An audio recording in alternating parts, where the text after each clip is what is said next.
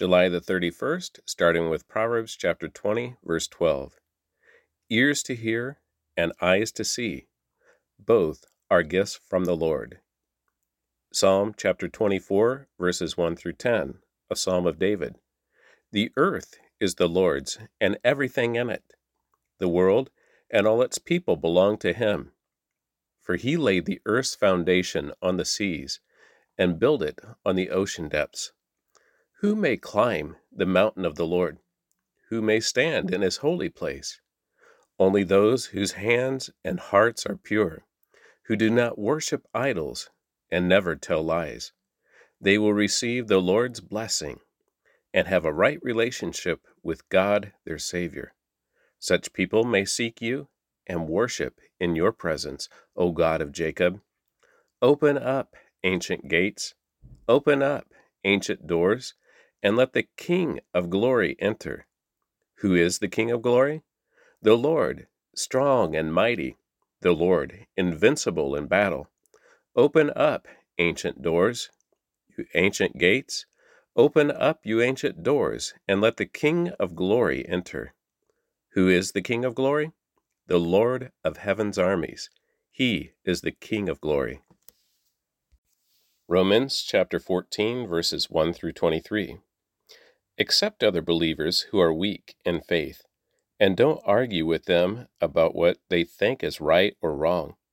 For instance, one person believes it's all right to eat anything, but another believer with a sensitive conscience will eat only vegetables. Those who feel free to eat anything must not look down on those who don't, and those who don't eat certain foods must not condemn those who do, for God has accepted them. Who are you to condemn someone else's servants? Their own master will judge whether they stand or fall, and with the Lord's help, they will stand and receive his approval. In the same way, some think one day is more holy than another day, while others think every day is alike.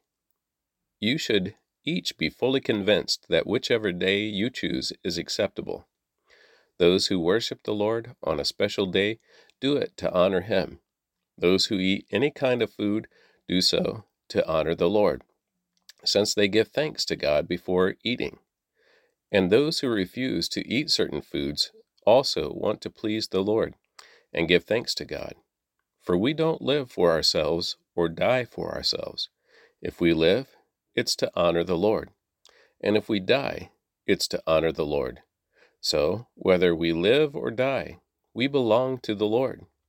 Christ died and rose again for this very purpose, to be Lord both of the living and the dead. So why do you condemn one another or another believer? Why do you look down on another believer? Remember, we will all stand before the judgment seat of God. For the scriptures say, "As surely as I live, says the Lord, every knee will bend to me, and every tongue will declare allegiance to God."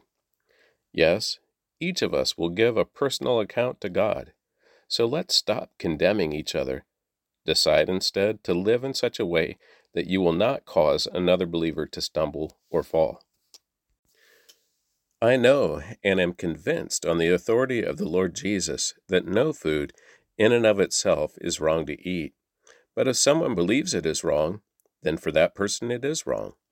And if another believer is distressed by what you eat, you are not acting in love if you eat it. Don't let your eating ruin someone for whom Christ died. Then you will not be criticized for doing something you believe is good. For the kingdom of God is not a matter of what we eat or drink, but of living a life of goodness and peace and joy in the Holy Spirit. If you serve Christ with this attitude, you will please God, and others will approve of you too. So then, let us aim for harmony in the church and try to build each other up. Don't tear apart the work of God over what you eat.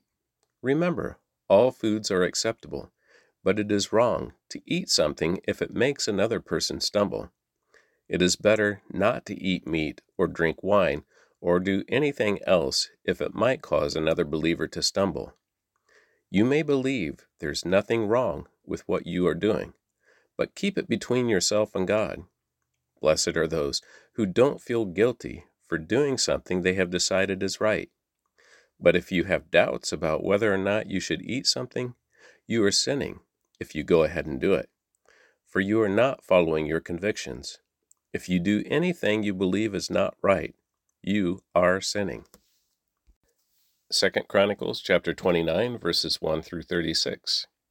Hezekiah was 25 years old when he became the king of Judah, and he reigned in Jerusalem 29 years. His mother was Abijah, the daughter of Zechariah. He did what was pleasing in the Lord's sight, just as his ancestor David had done. In the very first month of the first year of his reign, Hezekiah reopened the doors of the temple of the Lord and repaired them. He summoned the priests and Levites to meet him at the courtyard east of the temple. He said to them, "Listen to me, you Levites. Purify yourselves, and purify the temple of the Lord, the God of your ancestors. Remove all the defiled things from the sanctuary. Our ancestors were unfaithful and did what was evil in the sight of the Lord our God. They abandoned the Lord in his dwelling place. They turned their backs on him. They also shut the doors to the temple's entry room, and they snuffed out the lamps. They stopped burning incense and presenting burnt offerings at the sanctuary of the God of Israel. That is why the Lord's anger has fallen upon Judah and Jerusalem. He has made them an object of dread, horror, and ridicule, as you can see with your very own eyes.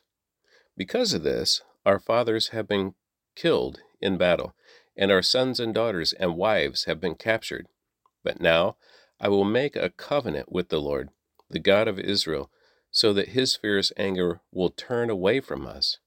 My sons, do not neglect your duties any longer. The Lord has chosen you to stand in his presence, to minister to him, and to lead the people in worship and present offerings to him." Then these Levites got right to work. From the clan of Kohath, Mahath, son of Amasai, and Joel, son of Azariah. From the clan of Merari, Kish, son of Abdi, and Azariah, son of Jahalel.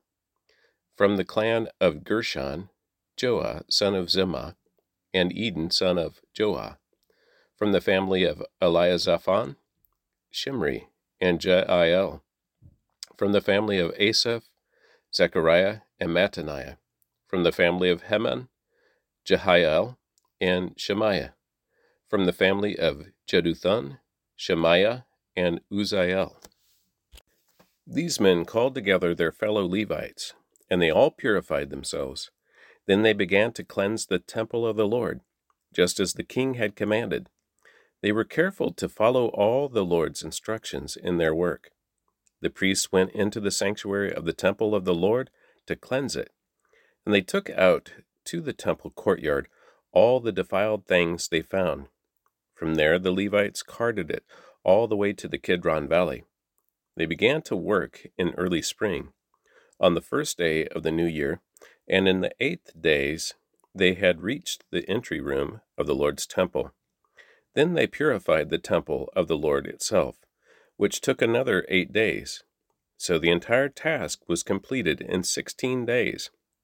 Then the Levites went to King Hezekiah and gave him this report: "We have cleansed the entire temple of the Lord, the altar of burnt offerings with all its utensils, and the table of the bread of the presence with all its utensils.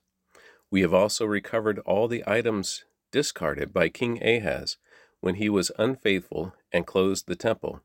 They are now in front of the altar of the Lord, purified and ready for use." Early the next morning, King Hezekiah gathered the city officials and went to the temple of the Lord. They brought 7 bulls, 7 rams, and 7 male lambs as burnt offering, together with 7 male goats as a sin offering for the kingdom, for the temple, and for Judah. The king commanded the priests, who were descendants of Aaron, to sacrifice the animals on the altar of the Lord. So they killed the bulls, and the priests took the blood and sprinkled it on the altar. Next they killed the rams and sprinkled their blood on the altar. And finally they did the same with the male lambs. the male goats for the sin offering, were then brought before the king and the assembly of people, who laid their hands on them. The priest then killed the goats as a sin offering, and sprinkled their blood on the altar to make atonement for the sins of all Israel. The king had specifically commanded that this burnt offering and sin offering should be made for all Israel. King Hezekiah then stationed the Levites at the temple of the Lord with cymbals, lyres, and harps. He obeyed all the commands that the Lord had given to King David through Gad, the king's seer, and the prophet Nathan. The Levites then took their positions around the temple with the instruments of David, and the priests took their positions with the trumpets. Then Hezekiah ordered that the burnt offering be placed on the altar. As the burnt offering was presented, songs of praise to the Lord were begun, accompanied by trumpets and other instruments of David, the former king of Israel.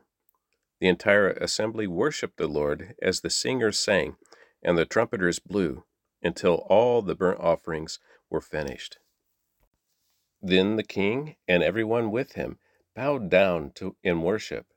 King Hezekiah and the officials ordered the Levites to praise the Lord with the psalms written by David and by Asaph the seer.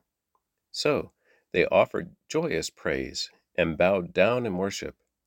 Then Hezekiah declared, "Now that you have consecrated yourselves to the Lord, bring your sacrifices and thanksgiving offerings to the temple of the Lord."